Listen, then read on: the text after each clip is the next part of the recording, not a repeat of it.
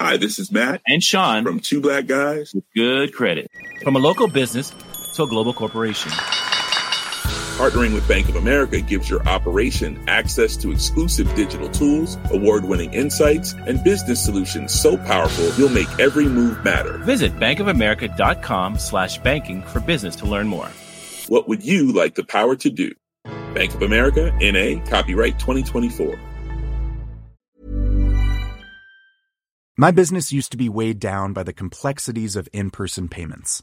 Then, Stripe Tap to Pay on iPhone came along and changed everything.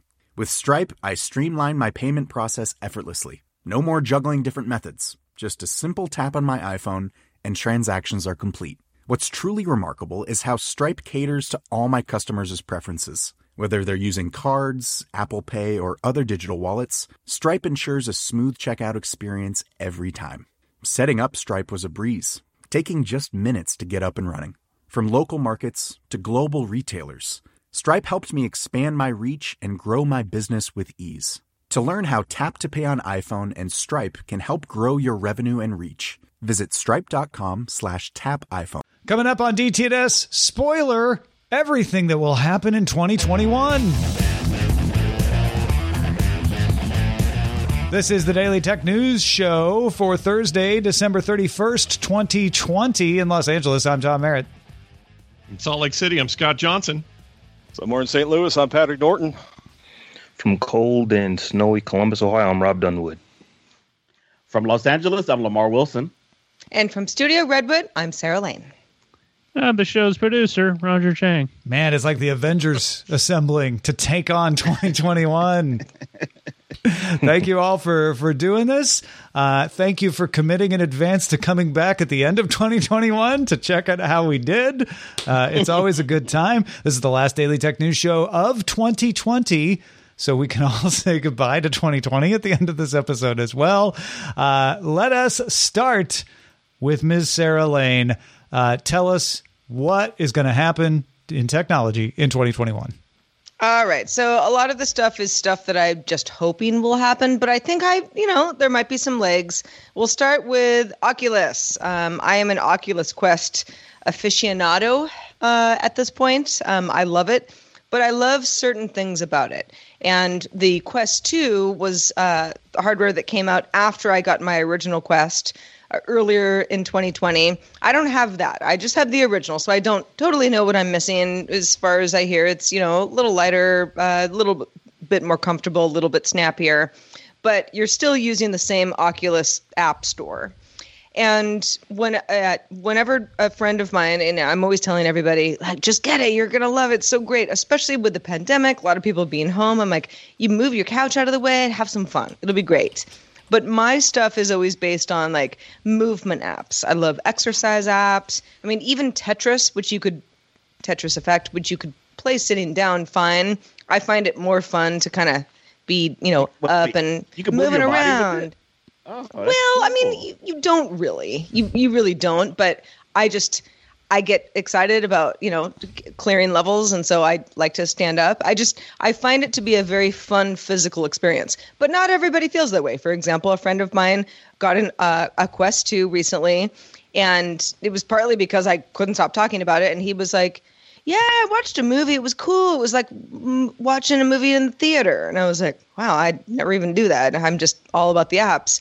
So there's some sort of where there's a tipping point that I feel like there's got to be that killer app that it's not Beat Saber, because that was sort of the one that everybody was like, oh, you love it, so much fun. But again, physical app. It's really an exercise app that's like fun, set to music kind of thing. And I like Supernatural. I've talked about it ad nauseum. And then there are other apps that I'm not really into because it's a little bit more of that like gaming. You get far enough into a game, and then you dip out, and then you get back into it. What are you predicting? My prediction. I'm sorry. I know I'm getting along with this. My prediction is there is going to be some sort of an app, and I don't think it exists yet, that people far and wide will say, "Oh, you're not a gamer. You don't like exercise. Maybe you like both, but you already have other ways to do it." There's going to be something that gets people into VR more than ever. to something for everybody. I don't know what that app is. Mm-hmm. I don't know yet what it is, but it's going to be something that captures the hearts and minds of folks who didn't really understand why VR would be fun for them. I'll get right on that. You're going to make it? Yeah, I'll get right on it. Please make it. Yeah. I mean, that's been the big kicker with VR since the beginning, though. What is the killer app? When will that killer app happen? You know, will it coincide with when they're smaller, lighter, cheaper? Like, that's the great holy grail. I hope it's 2021 that happens because I think VR deserves a stage. But right now, that thing just doesn't exist. You know, in terms of that killer app that'll bridge the gap between nerds, gamers, and otherwise enthusiasts. Exactly. It's kind of like, what's the Twitter of VR or equivalent? Something that people are, for the most part, everybody's involved in. So that's my first prediction. All right, killer app. I hope it happens. We'll know it if we see it. I think it's not a hard measurement, but I think we'll be able to evaluate this one. It's a good one. All right. So next one. We've talked a lot about social networks and what's good and what's bad about them. And when we say social networks, now there's TikTok and there's been Instagram for a while. But I always sort of think of it as like Facebook and Twitter. Those are like the social networks that have been around for over 10 years, aren't going away anytime soon, but are rife with problems, which we talk about on DTNS all the time. There will be some sort of alternative social network. So it's social. It's meant to bring people together in some way, but it isn't Ello. Remember Ello a few years ago? That was going to be, it was going to be the new Facebook, but not Facebook. And everyone was like, this is a great idea, but no one's really here. And so they all kind of went back to Facebook. Then there's Parler. Parler is a great example of a social network that was like, we don't like, well, not we, but a lot of people who use Parler were like, we don't like the options that we have thus far, so we're going to go ahead and do that. Somewhat thriving, certainly got a lot of engagement in 2020, but then you see, again, this trickle back to Twitter of, well, but that's where everybody else is. Not everyone's moving to the other network, so you can triumphantly go hang out somewhere, but it's all about the people that are around. I think that the social network as it stands has to be reimagined, and we haven't seen that yet. And it might happen in 2021. So not a new type of social network, which we've seen with Snapchat and TikTok, but you're saying there will be a new social network that will directly take from Facebook and Twitter, because TikTok and Snapchat really didn't take from Facebook and Twitter. Exactly. They're different and they're fun, and that's all great. But yeah, they didn't erode the stalwarts. So hear me out real quick. There's Apple Plus. There's Apple Plus out there, right? The Apple TV. There's a Disney Plus. Mm-hmm. Google. Wait. Well, hold on. Just bear with me here. What if Google put a plus at the end? Just hear me out here. And you made Rob cringe. I saw that. I mean, I cringe because they probably will, and then they'll cancel it. Exactly. I'm not sure I've ever wanted a prediction to come true more often than this, Sarah. This is the thing I want the most right now. Maybe of all my tech life is that. I don't know how that works though, because at the end of the day, an open system is what people want, but open systems at scale tend to lead to bad actors, problems of scale, like all the things we're dealing with Facebook and Twitter now. So I don't know how they do it, but I want you to be right.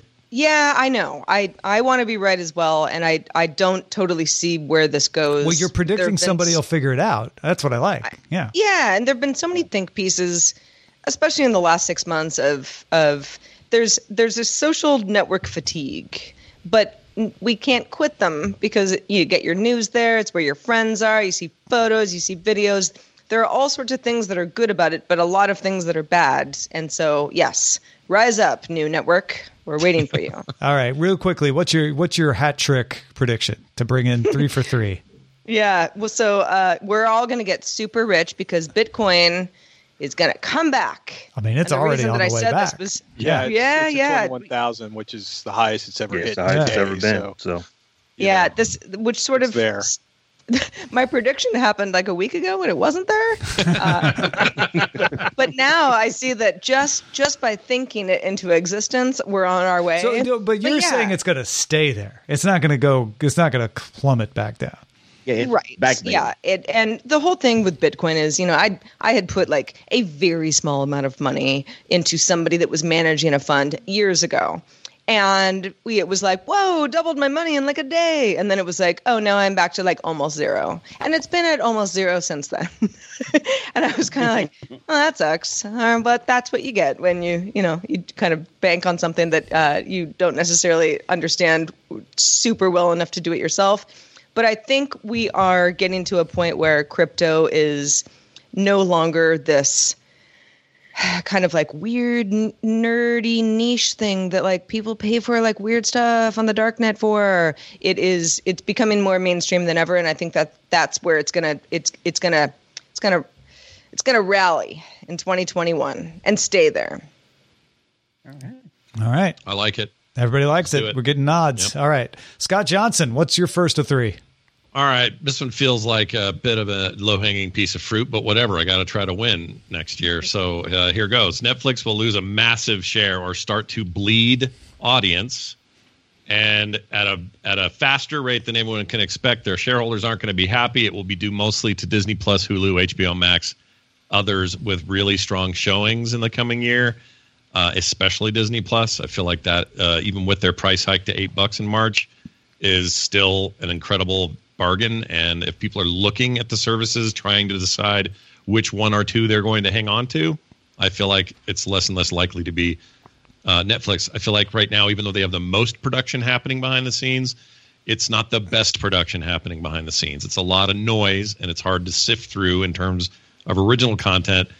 And I think this is going to hurt them in a short term at least, maybe longer, but it will force them to eventually either price drop after all these increases or to not ever raise prices again until the rest of the market reacts with their own price raises that take it past the $20 mark. Right now, their high-end 4-screen option is $17.99. It's freaking ridiculous. It went up $2. It's a lot for what you get at Netflix. And Netflix is great, don't get me wrong, but it's starting to make everything else look really tempting. And I think that's only going to benefit these other services. So my prediction in the TLDR is Netflix is going to lose a bunch of ground. Everybody else is going to benefit from that. I concur. Yeah, see? Agreement across the board. I can see it. I cut the cord this year. The reason was not because of a love of Netflix. It was because of hate of how much I was paying cable. And if Netflix replaces cable, then they get on the same chopping block that cable was on. Yeah. Yeah, that's kind of my take generally I cut the cord and I want to say 08, 07, some crazy time ago. Never looked back, haven't paid for cable since, and it's all been streaming stuff. So for me, it's just gotten better and better, although more crowded and more crowded, which is a whole other issue and a different topic to talk about at some point. But I really like the direction it's all gone. I just think Netflix has gotten really big for their own britches and have gotten to a place where now others can scooch in, do amazing original content, mostly on the backs of things like Disney's acquisition of Fox and therefore their stake in Hulu and all this other stuff makes them just a power player almost overnight, plus their own original programming. I just think it's going to get harder to compete with. Netflix can't sit in that top spot for too long. They feel like the Internet Explorer of browsers when it comes to movie streaming. Eventually people are going to go, oh, there are other browsers and I like this one better, and they're going to start using it. So that's that. Patrick, we can't hear you. We want to hear you, but we can't hear you. Oh, I just you don't really watch any of the original series on Netflix then? I do. I feel like I've run out of them though. So a couple will pop and I'll say, "Oh, I haven't seen that yet," and then I'll kind of fall off of it because I didn't like it very much. And there are plenty of series for me to binge there that I've never quite gotten to. But as far as like original series goes, I've gotten most out of Netflix what I think I want. And what they've announced for the coming year doesn't look anything near as aggressive or ambitious as some of the other services, in particular Disney Plus. So that's primarily driving my prediction that they'll drop in market share. I'll be curious to see original. Go ahead.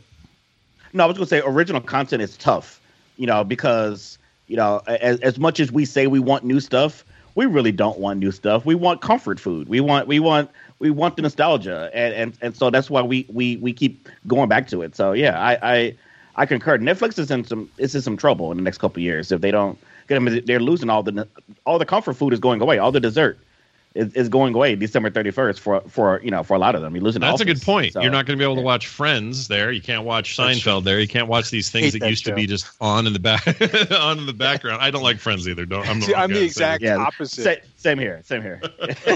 I watched like 5 Friends episodes last night. Oh my gosh. Sarah's a real fan. I was like, what year is this? Let's try to like pinpoint the 90s, you know? Yeah, I can proudly say I've never seen an episode of Friends. Not one. My man. And it's a badge of honor, so I go out of my way. I will make myself uncomfortable to not see it. Yeah. Wow. Well, Sarah will carry the torch from here on out as needed. Well, until the end of the year. And then Patrick Jordan, you're being too polite. I see you chomping at the bit to say something. Just say it. I'm just laughing because I've seen one episode of Seinfeld. It was the same. I've seen 2 episodes. I've seen the same episode of Seinfeld twice. It was the soup Nazi episode, and it still pisses me off because I used to get soup at the place that inspired the soup Nazi. So I'm like, whatever. But it's also, I mean, like for me, Lamar, it's like I'm looking for a lot of original stuff. And at one point I was getting frustrated because obviously Netflix used to have all the movies, and now all the movies are spread across Netflix and Amazon Prime and blah, blah, blah, blah, blah. Yeah. But it's like I think they're all in trouble because Netflix is spending an insane amount of money. Disney's going to try to spend an insane amount of money. HBO Max, who finally got Roku today, is looking around and going, so we have several subscribers and we need more. So that's going to be a really interesting. I think they're all going to be in trouble next year if they don't get a lot of things going. I'm not going to use one of my predictions, but I think you're all wrong. Netflix is going to be fine, and all of these other services have lots of room to grow. Nobody's gone broke underestimating Netflix, and they always prevail somehow. So how much stock did you hit? No, I own 0 stock in Netflix. I own a lot of stock in Lamar, though. So maybe I should. Hey, we all hold a lot of stock in Lamar. All right, we got 2 more predictions, Scott. You don't have a lot of time left for these. Yeah, what do you got? I'll rip through these. Nintendo will release a full generation sequel to the Switch. They'll probably call it the Switch 2, but who knows? It will have a couple of huge Nintendo titles and be a monster hit. Oh wait, you're like a whole console gen? You're brand already? New gen. Yep, because we're like 2016 was the last one. I we're agree pushing with 5. They have to. Okay. Yeah. That's bold. They do half gen, and they also don't care like what Sony or Microsoft are doing. They're in their own niche, and they will be incredibly successful with it as long as they don't get too weird. So you mean like we went from the Wii U to the Switch? We're going to get the successor to the Switch. I do think that, but I also think this is a little more in line with Microsoft and Sony's plan, even more Microsoft than anybody, which is these consoles are now designed to take the games you own and move them forward with whatever the hardware iterations are, more like a PC environment in the past, the way we're used to playing PC games. And I think Nintendo's going to want to do that. Okay. I think they're going to want to say, oh, your Switch stuff, bring it forward. That didn't used to be the way. That used to be very unusual for Nintendo. So I think that's coming. So you don't see a Switch Pro. You literally see it's not like the Xbox. I mean, or like the PS4 Pro. Yeah, I don't think it'll be a half step. I don't think half steps are happening anymore. I think they go full sequel. At least I kind of hope they do. So this is partly colored by my hope and not my actual. Cool. Yeah, so we'll see how that goes. And then finally, another game-related one. Game Pass will take Microsoft to the top spot for this console generation, at least in the United States and Europe. I doubt Japan ever gets truly penetrated by their stuff, but that will be in terms of units sold, profitability overall. Sony will spend most of the year trying to figure out how to match the value and features of things like Game Pass Ultimate, and everything that's bringing people even now, before cloud gaming is fully out of beta, before all that other stuff happens. I think Sony's got an uphill battle this console generation, and like tradition has it, that's what happens. Stuff changes hands, and the other guy starts to win. I think this is Microsoft's chance, and by the time we talk again, they will be the clear leader. All right. There you go. Good. Yes. Yeah. Nods all around. I agree. Of course. Yeah. All right. I agree with that. Patrick Low-hanging fruit. You'll be 2 for 3, Scott. Mine. I have a feeling you'll be 2 for 3. All right. Patrick, what do you got for us? So it's been interesting watching this latest generation of mobile processors on Apple and the outrageous ass-kipping epic performance they've delivered, even when emulating, non-native programs. So I'm saying Lenovo, HP, or Dell. Those are the top 3 PC manufacturers by market share. They work with Microsoft to follow Apple's lead and start their own custom ARM CPUs to be more competitive. I cannot imagine the amount of screaming that's been going on inside of Intel in the last few weeks. But I don't see that screaming stopping anytime soon. But I'd be very curious to see if anybody else tries to do what Apple did and consolidate everything onto a single chip and go for a massive performance gain. So you're saying all 3 of them will do it, or at least one of them will do it? At least one of them. Okay. Yeah. I think this is smart. There's smart money's on this pick, and I think the part of the reason I like it is I got a chance to use a Mini with the new architecture with the new chip in it. And I was blown away, away. I want to try a Mini so bad. It's a freaking Mini. It's not supposed to blow me away, and it blew me away. It played World of Warcraft, full screen, beautiful resolution, all stuff up to max. That's not supposed to be possible on a Mac of any kind. Yeah. So their performance was always so meh, from generation to generation for so long, and now it's just whack, and everybody's looking around and going, "Oh my God. Look what it did! Look how like you just did. It's kind of ridiculous, and I think it's going to be a really interesting nail in the forehead rather than the coffin of Intel or maybe AMD at this. So very curious to watch that. Do any of these companies die because of this? No, I know that's an extra prediction, but I'll just I'm looking at these names, Lenovo, HP, Dell, and I wonder, does anybody fold here because of the kind of I don't want to say harm that's done to Intel. Intel can still be used by those companies, but Apple kind of struck a blow there. They did struck a blow, but Apple's still 7%. If Apple's 7% of the overall personal computer market, I want to say Lenovo's 24, 25, HP's 23, 24. I think Dell's 18%. Then there's just a whole umpteen million other people on that list. Apple's number 4; they're the 4th largest. I think there's still such a barrier to entry for so many people going from Windows to Apple, unless a whole lot of people buy a whole lot of these next generation MacBook Air, and people sit next to them in the coffee. Well, eventually, right, when we can go to coffee shops and stare at other people's computers. That's another prediction. We'll be able to go to coffee shops. Okay, got it. Wouldn't that be nice? Yeah. Remember having breakfast in a diner? I do. A nice greasy diner. Yes. Hey Patrick, let me ask you this: do you think Intel turns around and does some ARM-based architectured chip as a result? Do you think that happens? My friend. Well, they tried to do this. First, they had an ARM license, then they gave up on that, and then they realized that the largest area for growth in computer processor sales was mobile phones. So then they tried to spin the x86 architecture to mobile phones, and there were at least 2 Chinese only mobile phones made with Intel mobile processors several years ago that no one I know in the real world ever actually touched. So, do they want to? Absolutely. Can they at this point? I don't know. There's I think 60 or 70% of Intel's business at this point, and I have not checked recently, is not based on the sale of processors. So they may not even care as much as they might have a few years ago. All right. Prediction number 2. By some minor miracle, Starlink actually manages to blanket most of the United States with $99 a month unlimited internet, which is going to be 50 to 150 megabits up and down, which will cause radical changes in data pricing by Verizon and AT&T and T-Mobile. And also could potentially make some radical changes in where people are able to work from home, which won't be as big a deal, I think, by the end of 2021, but it's still going to be interesting. There's one of the things we noticed when we were traveling. We spent a lot of the last year traveling by RV, and we left Cali and before we ended up in St. Louis.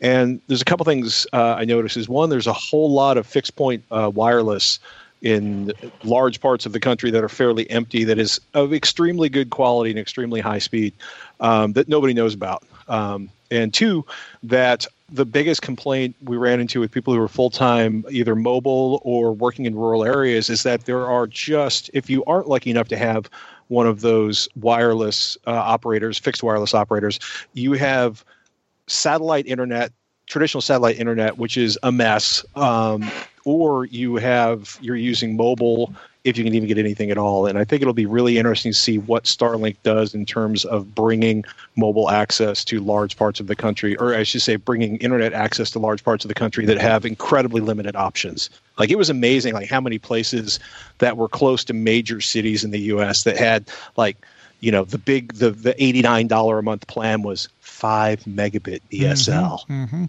Oh man, it might not even just be Starlink. I think you're right to call Starlink out by name because they're the most likely. But there's some other players in this too that might crop up as well and help with this. It would be nice. Yeah. Especially at the prices we're talking about. All right. Finally, my low-hanging fruit 3000 series NVIDIA GPUs and AMD 5000 series CPUs won't be easy to buy at normal MSRP prices until at least June. Softball. Yeah, that was very low-hanging right there. Some days you just I apologize for throwing myself a wiffle ball. It's a prediction. That's right. There's nothing wrong with it. Perfectly reasonable prediction. Yeah. A friend of mine was like, I'm finally going to build that big gaming PC like in January right after. I'm like, no, you're not.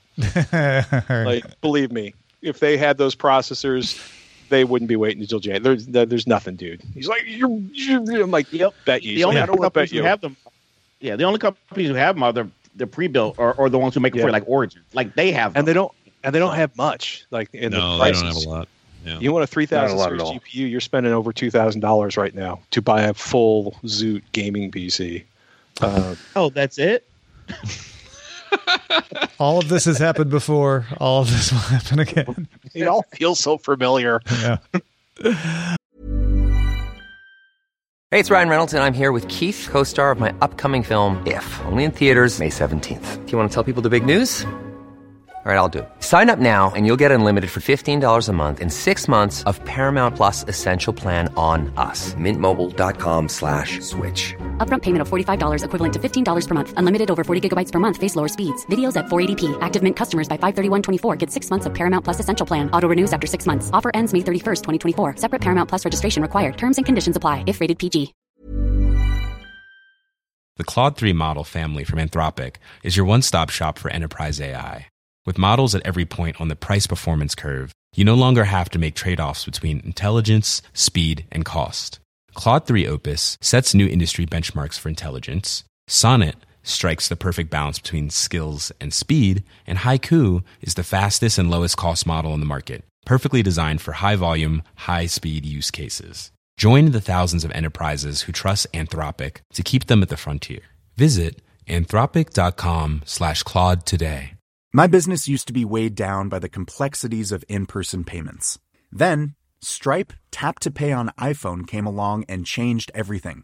With Stripe, I streamlined my payment process effortlessly. No more juggling different methods. Just a simple tap on my iPhone and transactions are complete. What's truly remarkable is how Stripe caters to all my customers' preferences. Whether they're using cards, Apple Pay, or other digital wallets, Stripe ensures a smooth checkout experience every time. Setting up Stripe was a breeze, taking just minutes to get up and running. From local markets to global retailers, Stripe helped me expand my reach and grow my business with ease. To learn how Tap to Pay on iPhone and Stripe can help grow your revenue and reach, visit stripe.com/tapiphone. All right, Rob Dunwood, let's move on to you. What are you going to predict for 2021? Okay, so my first prediction is boutique consulting or gig consulting is just going to absolutely skyrocket next year. I went with this just because, COVID has changed how people work. You've got, really a bunch of things happening. A lot of people are not working, so they had to figure out side hustles.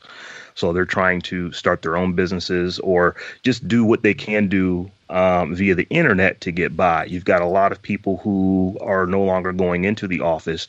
They have discovered that they like this and they're not going to want to go back.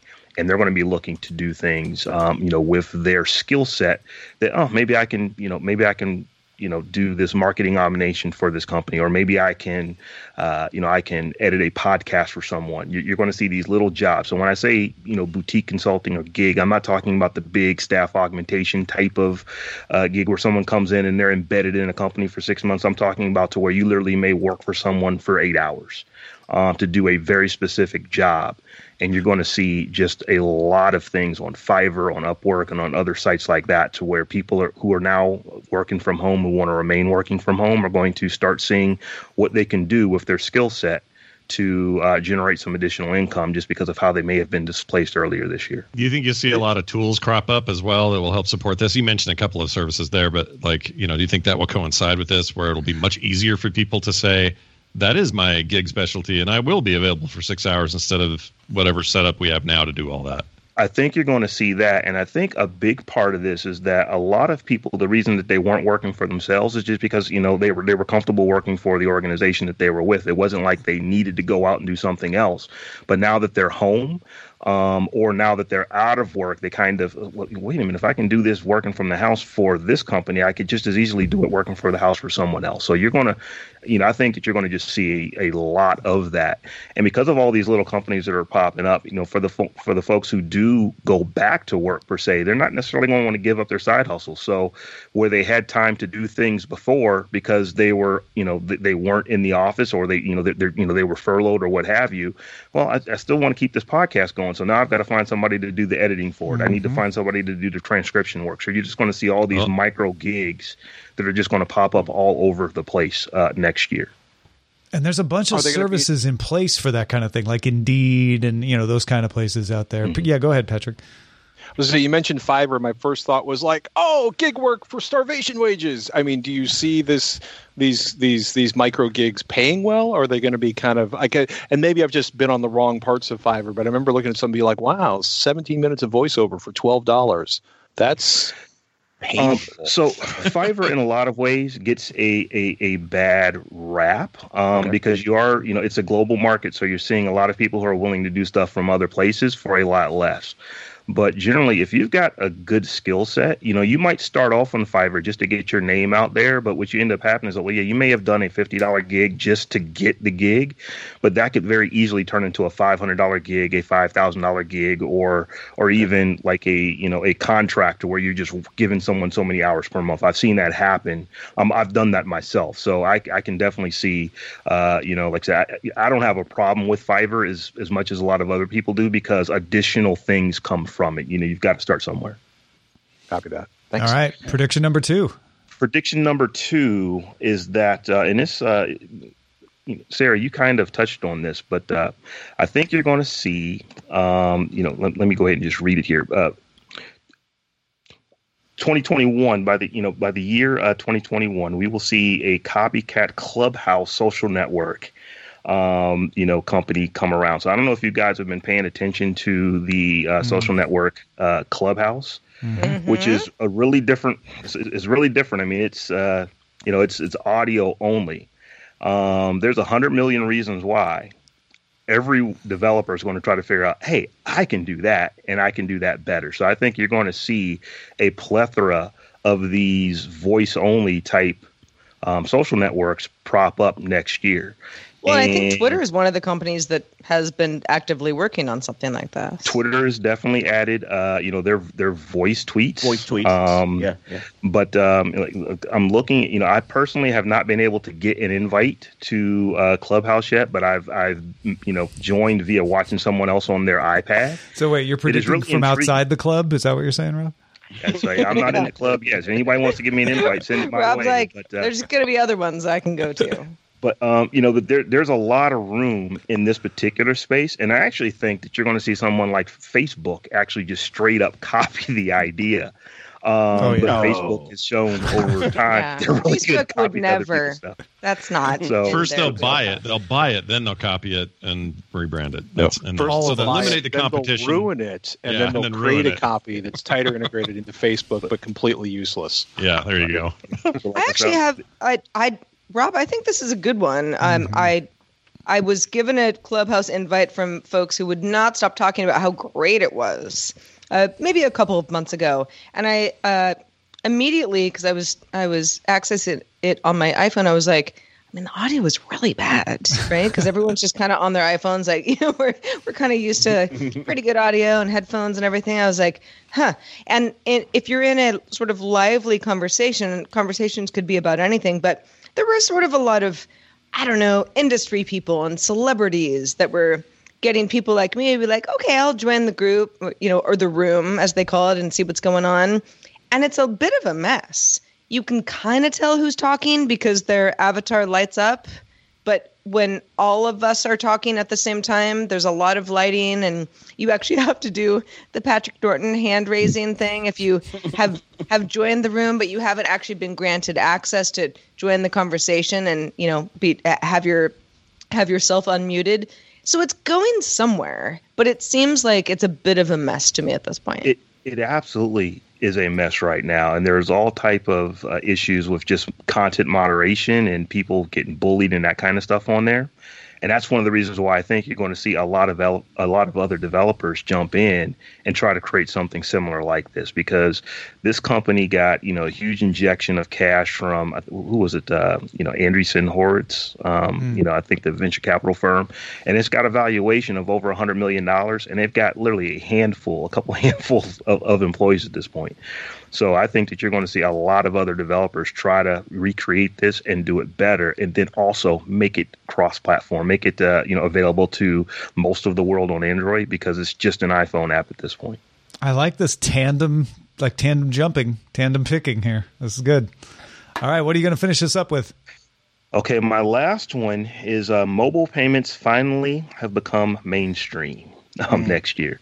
And I will just say this is probably as much of a hope as anything else. But I do see room for mobile payments, and I'm not necessarily talking about your Apple Pay and your NFC type stuff. I'm thinking more of like the Starbucks app, to where you kind of order and pay before you go pick it up. Or I think that the actual PayPal is going to make a lot of noise. I used PayPal. I think I was in. It was either CVS or a Walgreens. I can't remember which one. And I was actually able to pay with PayPal, with just scanning a QR code. And I don't want to say that I'm a germaphobe, but we are in a pandemic right now, and I don't like touching things. I don't want to touch the screen to enter in a PIN, or even to hit the enter button to not have to enter in a PIN. I don't want to have to physically touch it. And like the Starbucks app, you don't have to touch anything. PayPal, if you can pay with it in the store, you don't have to touch anything. So I think you're going to see, other apps like that come about, or just add maybe additional features to what they already have. And then when I say mainstream, I don't think that, the majority of people are going to use it. I just mean mainstream in the sense that it will be normal. People aren't going to look at you sideways when you're trying to use your phone to pay for something like they do today. I think that, we're going to finally get to that point to where it's just a normal way of doing a transaction. You mean in the U.S. too, because it's kind of already in the U.S. there. Oh, yes, it's definitely that. Like in Australia. I feel like you're describing the WeChat that the U.S. will finally figure out how to use, or Europe, or Australia, or I used my watch yesterday to pay for some groceries, and I felt powerful. It's pretty great. I did that too at the pet store. Yeah. I think this is your low hanging fruit one. I think this is rock solid. This is definitely going to be you Visa, MasterCard. You're going to be looked at funny if you want to write a check more than you will be if you want to do a mobile payment. Exactly. I wish I would have said that myself, but you're absolutely right, because it's like I think that the weirdness is going to go away from you trying to flip your arm over to pay, or let me pull my phone out and pay with that. I think it's going to be just a normal thing by the end of the year. All right, Lamar. That's a good prediction. I like it. Prediction number one from you. So anyone who's in the theaters, I expect you to hate me for this one, and that's fine. But I do expect all movies to go same day theater and streaming for all major distributors by the end of 21. So not just Warner, everybody. Everybody. This is bold. Everybody. This is bold. Yeah, I know. agree with it. Just we saw what Warner did. Very ambitious. They did 17 movies next year. We got Wonder Woman end of this year. And look, this was always, in my opinion, the plan. The virus to me just accelerated everything by 2 or 3 years. I think this was the 2023, 24 maybe plan of action. Anyway, we saw the window shortening from 90 days, and I think it recently got down to 71. Now you have Universal with their 17 day window. It's definitely shrinking. And here's the thing: people have had 9 months to get used to content in their home, premium content in their home this way. Whether you consider Scoob or Trolls Premium is up to you. But there's Wonder Woman 1984. That's pretty premium. Yeah. That's very premium. There's no joke. The reviews are actually pretty good. Came out today. I you mean it came out a couple of weeks ago? Because today's December 31st. Of course. Yeah. Yes, exactly. It was great. By the way, I love it. Wonderful program. She's so good. She's so powerful. She's so wonder. Yeah. But I think this is the right way to move forward. Now, listen, it's up to the studios to decide about profit sharing. I don't think that's my business or job. I mean, like, as a consumer, like, that's their job. If they want to say, like what Universal did, hey, we'll share profits off the VODs with you, the theaters, AMC, right? Or with you, and if they want to do something like that to help out I'm not calling for the death of theaters. I'm just saying what the inevitable is. You have now, by the end of 2021, or literally by the end of this year, but going into 2021, thanks to Warner, have gotten people used to this system, and you cannot go back from it. Once that Pandora's box is open, it's open. I think this is a long shot because Disney didn't announce it at their investor day, but I think they got close. You could be right. Got very close. If the early results of HBO Max look positive, if Warner starts to go like, this is really working, then you might see the others crumble. Like, you've got a shot. You got a shot at getting this one right. Yeah, I think Disney got as close as they were comfortable getting without really upsetting. I mean, they put a lot of stuff on Disney Plus. There's a lot of premium things that could have rightfully been theatrical, and so so here's the thing. I people want to go to theaters. I'm not saying get rid of them. I'm not saying a streaming only. But I think I like options. Mm-hmm. Even if you got to pay for a premium, even if it's like, hey, and there's like Disney tried to do with Mulan, which I don't think it was a good movie to do it with. But if there's a premium for day one access, sure. If it's a good enough movie, I think that's an option. That's a fair option. It's because you're already paying that premium at the theater anyway. When I would take my kids and my wife, we'd walk out of an $80 bill or whatever just to go see a movie with three people, and I'll happily pay $49.99 for your new release that weekend streaming on a nice setup at home than I would to go. I'm totally with you on this. I do think it's unlikely this year, but I think we're on the road to that no matter what. So I think if Warner looks good after the first few releases, and suddenly Disney and Universal and Sony can point to that and go like, look, theaters, it wasn't as bad as you thought, or it worked out really well, we can't resist. I think that's where Lamar can win on this one. I think it's going to be interesting because there's a lot of lawsuits have been threatened by various and sundry, people that were whose movies were basically nobody. Yeah, like nobody Legendary, right? Yep. Yeah, like that's going to be interesting to see how the lawsuits settle out from that. Because like a lot of people think, HBO Max currently has, I think, 7 million pure subscribers, so they felt that they lost money. Mulan, I think the number was $35 million on that paid launch before they opened it up to all Disney Plus subscribers, and compared to $135 million in an opening day weekend.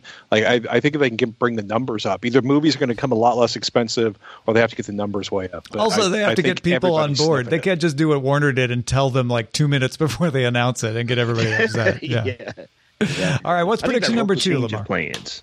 Yeah, so prediction number 2 is kind of in the same vein a little bit. It's streaming services. So, hi Scott. So, I think Disney folds Hulu into Disney Plus app as a hub, and combines the subscribers to over 100 million. Now here's what our base is on. In 2019 they did the deal with Universal. Where they where they would get the rights to own or manage Hulu, right? And that goes into 2024.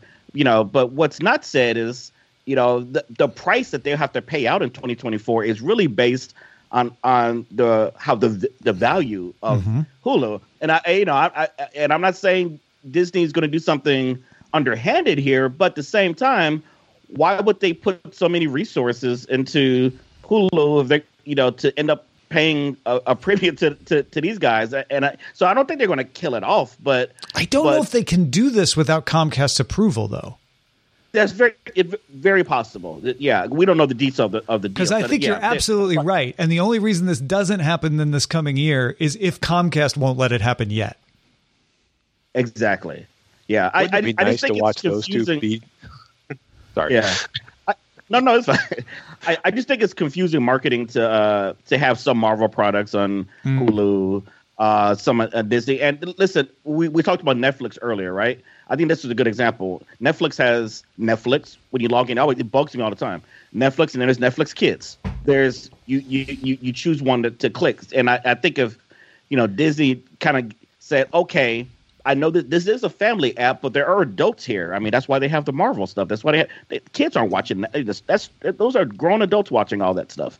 If they had a hub like they have for National Geographic, whatever, I think that would not only just be good for the app, but then it gets their 80 million with Hulu's 30 million. And now you have what Scott was saying earlier. Now you have a powerhouse going after Netflix, and they're already laying the groundwork for this because they're doing it with Star overseas. It's just like you said, it's just a hub, and they're moving ESPN content into Hulu some more. So they're trying to blur those lines. You're definitely onto something here.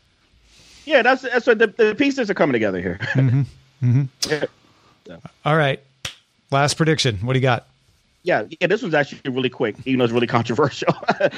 Scott, don't hate me. I think game streaming, and I don't mean streaming like, hey, I'm streaming on Twitch right now. I meant the cloud streaming, like Stadia. Luna, who I tested out today.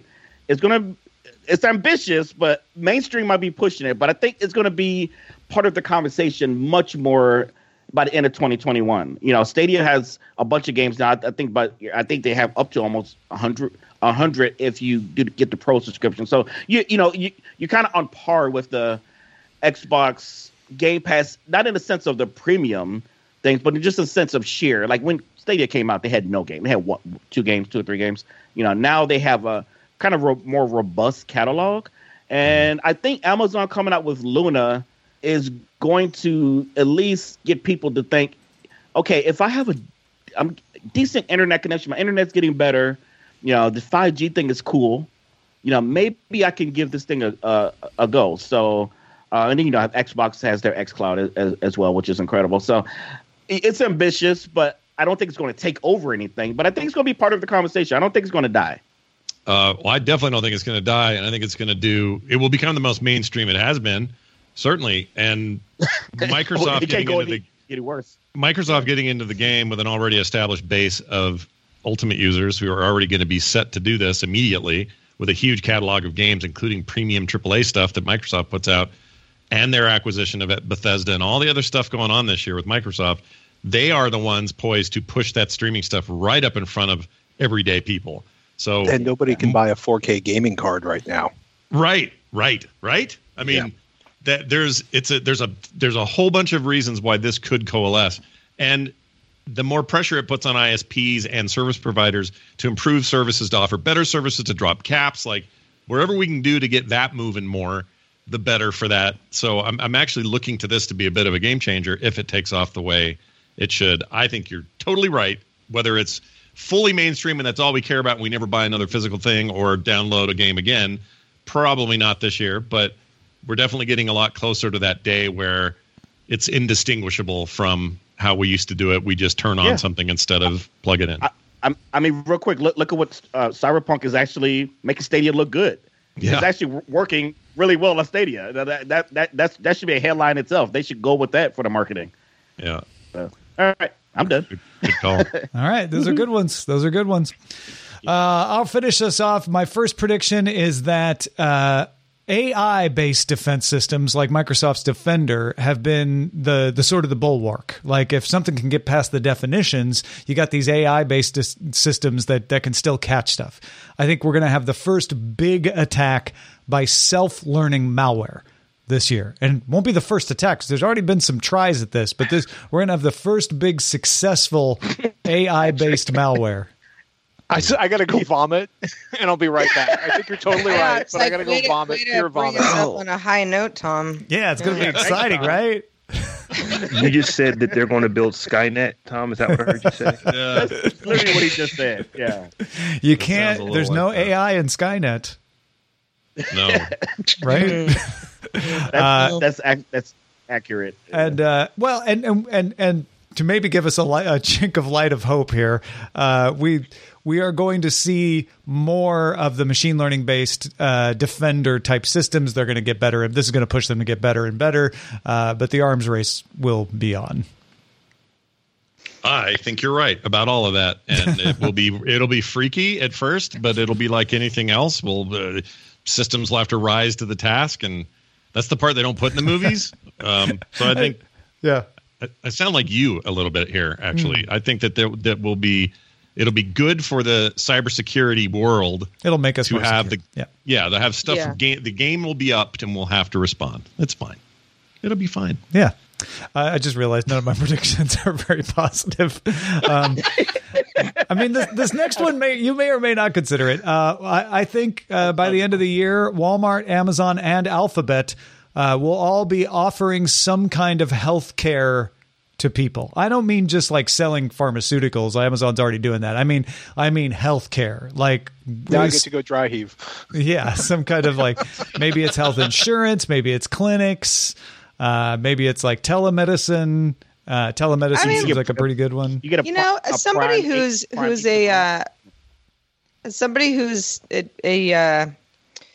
I am a freelance worker, and I pay for my own health insurance, and I try to pay for what I can afford, but it's never like really the best, but that's just what I got to do. I look forward to having more options. I'm not saying that Amazon or Alphabet or Walmart or any other company that's kind of in this in this bucket is going to give me anything better than what Kaiser is giving me now, but more options, not necessarily a bad thing.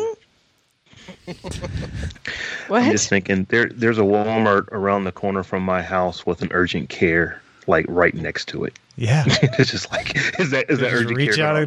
Next year is it going to be Walmart urgent care? Right next to the McDonald's. That's inside. So there you go. And so we'll all be healthier. That's positive. I do think like remote, this is based on the idea of like telemedicine and remote care and stuff is becoming more acceptable, obviously. And so I think that there'll be some movement along that lines. And then the low hanging. I kind of agree with this one. Yeah. The low hanging fruit, and this is where I reveal, like, I might have to re-record this one depending on what happens between now and the actual 31st. Antitrust suits will be lodged against Amazon and Apple by the United States. Man, it feels like that could happen before. Especially it could Amazon. happen like today. Yeah, that could be happening now, and I just need to check my feeds. I was like, Tom, you nailed it. Yeah. Also, it'll rain once in 2021. He's going to make Patrick go barf again. All this barfing. No, this one you're good with. All right. We found the Pepto-Bismol predictions. Well done. Just a little amuse-bouche here. Here's some buzzwords to keep an eye out. These buzzwords already exist. So this isn't a prediction. This is keep an eye out for these buzzwords in 2021. Internet of Behaviors. Anywhere ops, security mesh, and hyper automation. Internet of Behaviors makes me want to dry heave like Patrick. I'm there. Well, but like Internet of Behaviors to me is what does that mean? Well, when for example, some of my smart home stuff already feels like an Internet of Behavior because my Amazon Assistant periodically asks me, hey, you've been doing this certain way a certain amount of times at a certain time of day. Do you want to keep doing that? And sometimes I'm like, yeah, thank you. That feels like an Internet of Behavior to me. Yeah, it's an extension of the Internet of Things. And ask 5 people what it is. You'll probably get 5 different answers right now. But it's essentially the data that you collect from the Internet of Things and the behaviors that you can make happen around that. I like security mesh that one to me is something that's I'm very interested to see how this works and how it plays out. It's interesting technology, and it's almost a thought experiment of putting security around the person as compared to around the actual files. Right. Interesting way to look at it. And that might be the antidote to the AI-based attacks, because you make it more complicated when you have it closer to the person. Yeah, it'll be a good one. All right. Well, thank you all for joining us and putting your predictions on the line. I can't wait to reconvene in a year's time and find out how we did. Tell folks where they can find more of what you do in the new year, starting with you, Scott Johnson. All right. Well, I've got all sorts of stuff going on, but all of it will point to frogpants.com. If you want to listen to shows, find my art, check out my comics, and projects coming up in the new year, that's the place to go. So frogpants.com, and follow me on Twitter. I'm at Scott Johnson, and thanks for having me, Tom. You bet. Patrick Norton, what about you?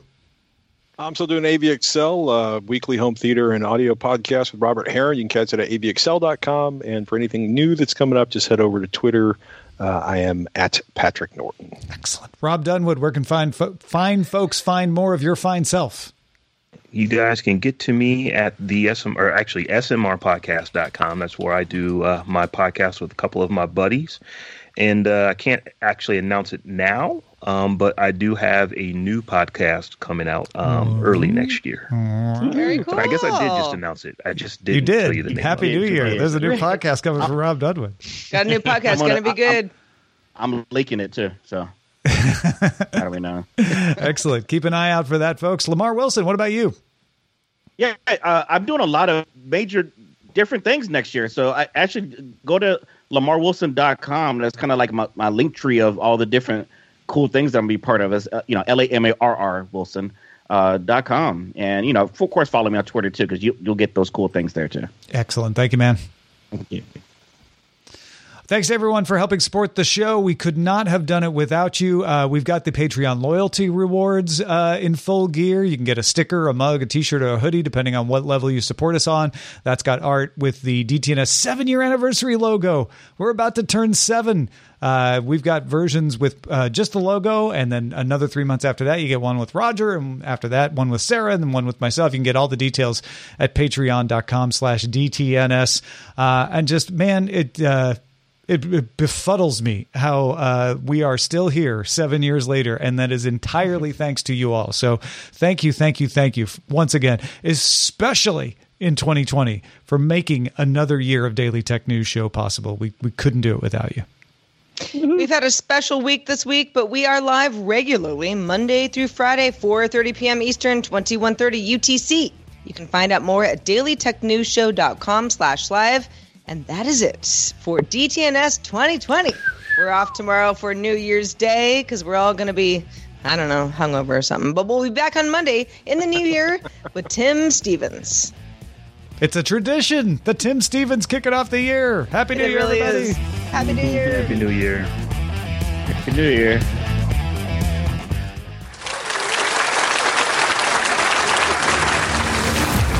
This show is part of the Frog Pants Network. Get more at frogpants.com. Diamond Club hopes you have enjoyed this program. Hey, folks, no one should have to spend New Year's Eve alone. Every year, Ritual Misery presents the Diamond Club New Year's Eve Streamathon, 27 hours of raising money for sick kids through extra-life.org. And this year, myself and Sarah are bringing in the new year with a live show at 22:30 UTC, 14:30 Pacific. Good year, Internet. Find all the details, including the full schedule, at ritualmisery.com/streamathon. Hi, this is Janice Torres from Yo Quiero Dinero.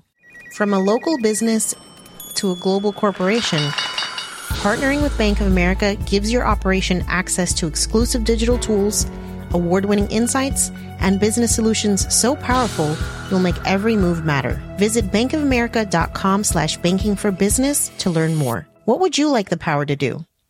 Bank of America, N.A. Copyright 2024.